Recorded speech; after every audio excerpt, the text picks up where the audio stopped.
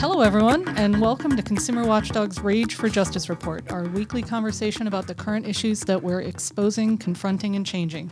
I'm your host, Carmen Balber, Executive Director of Consumer Watchdog, and today, September 17th, is World Patient Safety Day. The theme of this year's event is Safe Maternal and Newborn Care, a worldwide event at advancing patient safety in healthcare, and really focus this year on making sure that women and babies are taken care of. There couldn't be a more important topic, especially for women in this country who experience higher rates of harm and death in childbirth than any other wealthy country. Newborns experience the same thing, higher rates of injury and death in both childbirth and shortly after birth. And women of color experience the worst of that harm. The rates of maternal death and maternal harm are greater for women of color than anyone else in the country. And this day ties directly into the ballot measure that we've been working on and all of our listeners are familiar with, headed to California's November ballot next year, the Fairness for Injured Patients Act, that would finally update the state's limits on the rights of patients who are harmed during childbirth and other healthcare events. But before we get into the Fairness Act, I want to introduce my guest. Her name is Kimberly Turbin, and she became a maternal health advocate after experiencing medical negligence herself and medical battery when she gave birth to her own first child. Thanks for joining me on the podcast today, Kim. Oh, hi. You're welcome. So I really appreciate you taking the time to tell us your story. I know that one of the things that we talk about a lot is that a key to safe care is the respect of your doctor. And Kimberly, I feel like a lot of your story revolves around the fact that, you know, when you went to give birth to your son, you were disrespected, you were ignored, you were silenced in the process, in the childbirth process. So maybe you can just start out by telling us your story, telling us what happened and how you were harmed. Okay, so I was pregnant and had a baby, and I had a baby May 2013. And right before I was pregnant, I decided to, Google birth videos, check YouTube, like do a little bit of online, take a look at how the process may go and how to advocate for myself. I ran into the movie The Business of Being Born. So I kind of researched a little bit about Pitocin, what you can say no to, what you can't say no to, things like that. Mm-hmm. Um, Anyways, I went to give birth, and it was pretty simple. I never met my OB because I didn't have any bad symptoms of pregnancy, I guess you would say. I wasn't sick. I didn't throw up. I felt pretty much fine. Nothing was wrong with me. So I only saw nurses or nurse practitioners. I met the OB the day before, and then I gave birth the next day. He didn't really make eye contact with me. I asked a question like, oh, what if I would need a C-section? Things like that. He kind of looked at me crazy, and I was like, okay, whatever. So, the next day I go into labor, and I just warn everybody, look, whatever you do, I have PTSD. Just tell me what you're doing before you do it. Do not touch me without telling me what you're doing because I will freak out. I said, I don't have an issue with pain. I just need to know what you're doing. And everybody was pretty much on board. But then the doctor pretty much came in with scissors in his hands. He took one look at me and said, you need an episiotomy. I'm going to cut you. And I said, well, why? We haven't even tried pushing. And he came in with scissors in his hand, like ready to cut me before like eye contact or anything. So we're going back and forth. I said, no, please don't cut me. I was really scared. I don't know if my body already was throwing signs.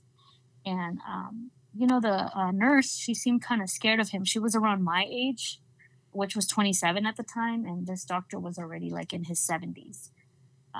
So there was a huge culture of like, he's in control of everything in the room. We're just there, Mm-hmm. And he pretty much tells me in the video, shut up. If you don't like it, go have the baby on the floor or go have it in Kentucky. and I'm having a contraction, so I can't respond. And he starts cutting me, and he cut me 12 times all the way down to my butt. And Unbelievable. then, yeah, my baby seemed to have something maybe called shoulder dystocia. I don't know. He may have been a little bit tucked in my pelvic area. And, the doctor got him out or whatever. I was so in shock. I couldn't cry. I was pissed off at everybody in the room, especially my mother. She told the doctor, don't respect her, cut her, don't listen to her. I'm her mother, cut her, do whatever I say. Like, my mother's from South America, she's from El Salvador.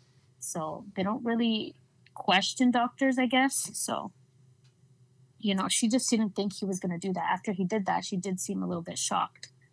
So, and Anyone then would the be next shocked. day, yeah, everybody in the room was like, what the heck? And then we were recording with an iPhone 5 at the time. And he said, basically, turn off your effing camera or we're going to throw it out the effing window. In my head, I was like, oh, well, too late. We had already caught everything on video, which was allowed at the time. I don't know what it is now. Um, and then the next day, we have the lady that comes in and she was like, what happened yesterday? And I explained to her that I was traumatized. And I was like, what the heck? He cut me so much. And she basically tossed a pamphlet at me, told me to stop talking and to go with the pamphlet that she gave me. And I was like, okay. And then the survey that the hospital gives you is stupid questions like, how was the food? Did Right. you have a blanket? Like, I was totally assaulted. And so he just left me completely in shock. And a couple days later, I was trying to breastfeed. I was in a lot of pain. And I had asked him for pain meds. And he was like, no, you're not getting anything because you're breastfeeding. I was like, I'm in a lot of pain. I'm still in pain today, like 8 years later. I have all types of like nerve damage down there. So that's what it is. Well, it's such a horrific story. And it just brings to mind too many other stories I've heard of women who were just completely dismissed and ignored during the birthing process. And it doesn't always end up quite this badly, but this doctor really sounds pretty out of control. I'm so sorry you had to go through that. Yeah, he was pretty evil. And then I wanted to read my chart. So one day I was carrying my baby with the baby Bjorn on my chest. And I decided to go into the hospital and retrieve my medical records just out of curiosity. And there were like, I read my medical records and I was like, this isn't me. He confused my chart with somebody else's, with the lady that's baby had died. And he said in his notes that he wrapped the baby and gave the baby that passed away to his parents and that they left the hospital psychologically okay in his notes. And I told the medical lady, I said, I didn't leave the hospital psychologically okay. And my baby's born. I was like, this isn't me. You didn't even get your records right. Yeah. So they made me file an addendum and then they gave me the right records. And in his records, he just wrote that he did the surgery. I didn't want it. I didn't need it, but that he did it to me anyway and that he did a good job. Wow. So I know, part of the reason we ended up connecting through my colleague Michelle is that we've got this measure on the ballot that addresses the cap on compensation medical negligence cases. And that especially affects women in childbirth because so many childbirth-related injuries, especially like what you're talking about, the pain that is continuing 8 years later, is what they call non-economic damage. You're not paying medical bills specifically because of that, but you're injured, if not permanently, for an extremely long time.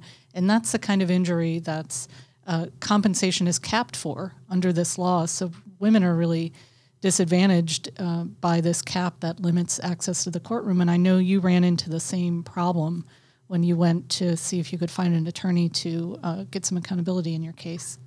I did. Due to this cap and how harmful it is, 80 lawyers told me no. 80 lawyers. Oh, my God. I had a huge team working with me. And they said, because you have a healthy baby, there's not much that we can do. And like you said, with those damages, there's physically, when the doctor looks at me or does a test on me, I look fine. I'll look fine on a piece of paper. I'll look crazy because I'm in pain, but there's no test that says, oh, Kimberly's in pain, you know? There's Mm-hmm. no actual test for my condition. There's like no evidence, I guess, in the doctor terms. But because of that cap and how harmful it is, like I said, I had 80 lawyers tell me that they couldn't take my case. Because I wanted to prove my point to the doctor that he harmed me, I did end up suing him without a lawyer because I had raised some money through campaigning online. And I sued him anyway. I sued him for assault and battery. And if I understand it correctly, you were ultimately able to connect with a women's organization that helped you out on that front? Yes, the organization was improvingbirth.org. That's great. But really illustrates the outrageousness of this law that you literally had video evidence of the assault this guy perpetrated on you and ongoing chronic pain, and yet 80 lawyers told you, no, I can't take this case because this cap, and the reason, of course, I don't know how many of them explained this to you and how many didn't, but the reason, of course, is that this cap makes a case like this economically unfeasible because it costs as much to bring the case to court as you can ever hope to collect from it, which means basically a lawyer's working for, years for peanuts. Yep. Yep. Because the babies, yeah. Yeah. Unless somebody even if somebody passes away, you don't really come out of it. Yeah. And then it's not only the cap, it also deals with the hospital. I did end up meeting with the hospital. And they're like, well, you could go sue him and then just file a complaint against the Medical Board of California. And, at the beginning, when you're not familiar with the medical board, you think they work for you or they're helpful towards you, which turned out to be a huge, huge disadvantage because nothing ended up happening. All you do is file your complaint and it sits on a million complaints that they don't even get to, or the person just gets a form of probation. And going back to when I went to retrieve my medical records, um, he was suspended from the hospital that had nothing to do with me and where I met him through the clinic that I was seeing him at. So he was just being evil all over the place. And he was just, medical board didn't do anything. Only person that did anything towards him in the medical board was me. And then he ended up surrendering his license. So the medical board never did anything. Well, it's a story of how the lack of access to the courts and then the medical board's failure to act in a timely manner on these doctors who perform outrageous acts repeatedly, means worse healthcare for all of us because those doctors who harm people stay in practice, stay in hospitals, stay on the street. I mean, as you said, this guy was 70 plus years old. You were not the first person he did this to, yet he was still there to harm you after so many years. Mm-hmm. And then harm people after me. Yeah. Now, to end this on a more positive note, I know that you recently had a new baby girl. Congratulations. Thank you. But you had some similar difficulty being heard by your doctor, I understand. Yes, my doctor was very nice to me. I got lucky with him. But I did feel like I had to train him in believing me. Because, like I said, with doctors, if they can't take a test, it doesn't exist. That's been my experience. I can't speak for everybody, but I had explained to him that I have a lot of pain down there. And he would say, well, it's just pregnant pains. And I'm like, no, doctor, my private area hurts and my behind hurts really bad. It has nothing to do with the pregnancy. It was like this before. It's going to be like this after. I'm like this forever. And I explained to him what happened with me in my first birth. And so then it just took him about 6 to 7 months for me to break down and cry again and be like, you have to prescribe me something. I'm in a lot of pain. So he gave me some lidocaine cream and then some medication to help me, and which it did help me a little bit. And then he also afterwards, because I had told him for 6 to 8 months, he would not believe me. He would just send me on his way. I would leave his office crying. And then he finally referred me to another doctor, and she helped me and then got me a referral for pelvic floor therapy after I had the baby. So he just passed it on to somebody else in a way, not in a mean way, but he still didn't like believe me when I said I needed pelvic floor therapy. But this doctor, she kind of was like, okay, I don't know why he sent you to me, but let me research what you have and let me come up with the solution, which she did. It's a reminder to everyone listening, and especially for Patient Safety Day, that if you're not getting the answers or responses from the doctor you have options. Try to find someone who will listen to you. And I know that when you're in the middle of a medical situation, whether it's a joyous one or not, it's hard to spend all of your time advocating for yourself, but sometimes it's what you have to do if you are going to get the care that you need. So I'm really glad that you found another doctor that listened. Yeah. Yeah, I got lucky.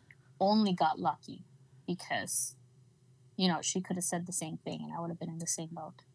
Well, do you have any advice for folks who are experiencing the similar kind of lack of listening that you experienced? I would say don't be fearful or shy or ashamed to fire your doctor and just say no thank you and leave. Because the doctor I had before him, I explained to him I had a really bad episiotomy, and he looked me in the eye and said, if you need an episiotomy, I'm doing it. And I said, thank you for your time, and I walked out. That was it. Good for you. They will tell you who they are right then and there. Good for you. Good for you. So just believe it. Well, we can end on that. Thanks so much for sharing your story, Kim. It can't be easy, but I think that it really brings to light a lot of issues that a lot of mothers face, especially women of color. So really important story to tell. Thanks so much. Oh, you're welcome. Absolutely. And of course, for everything you do to advocate for safer maternal care. Thanks, everyone, for listening to the podcast. For those who want to learn more, you can actually watch a video with Kim's story at our website, consumerwatchdog.org/injured patients. You can scroll through our gallery of families' stories who are fighting for change and find Kimberly's story there, and more about, of course, the cap on compensation and the November 2022 Fairness Act to finally update the law that limits the rights of women like Kimberly. Also, don't forget to subscribe to the podcast wherever you get your podcasts. I'm Carmen Balber, and this has been the Rage for Justice Report.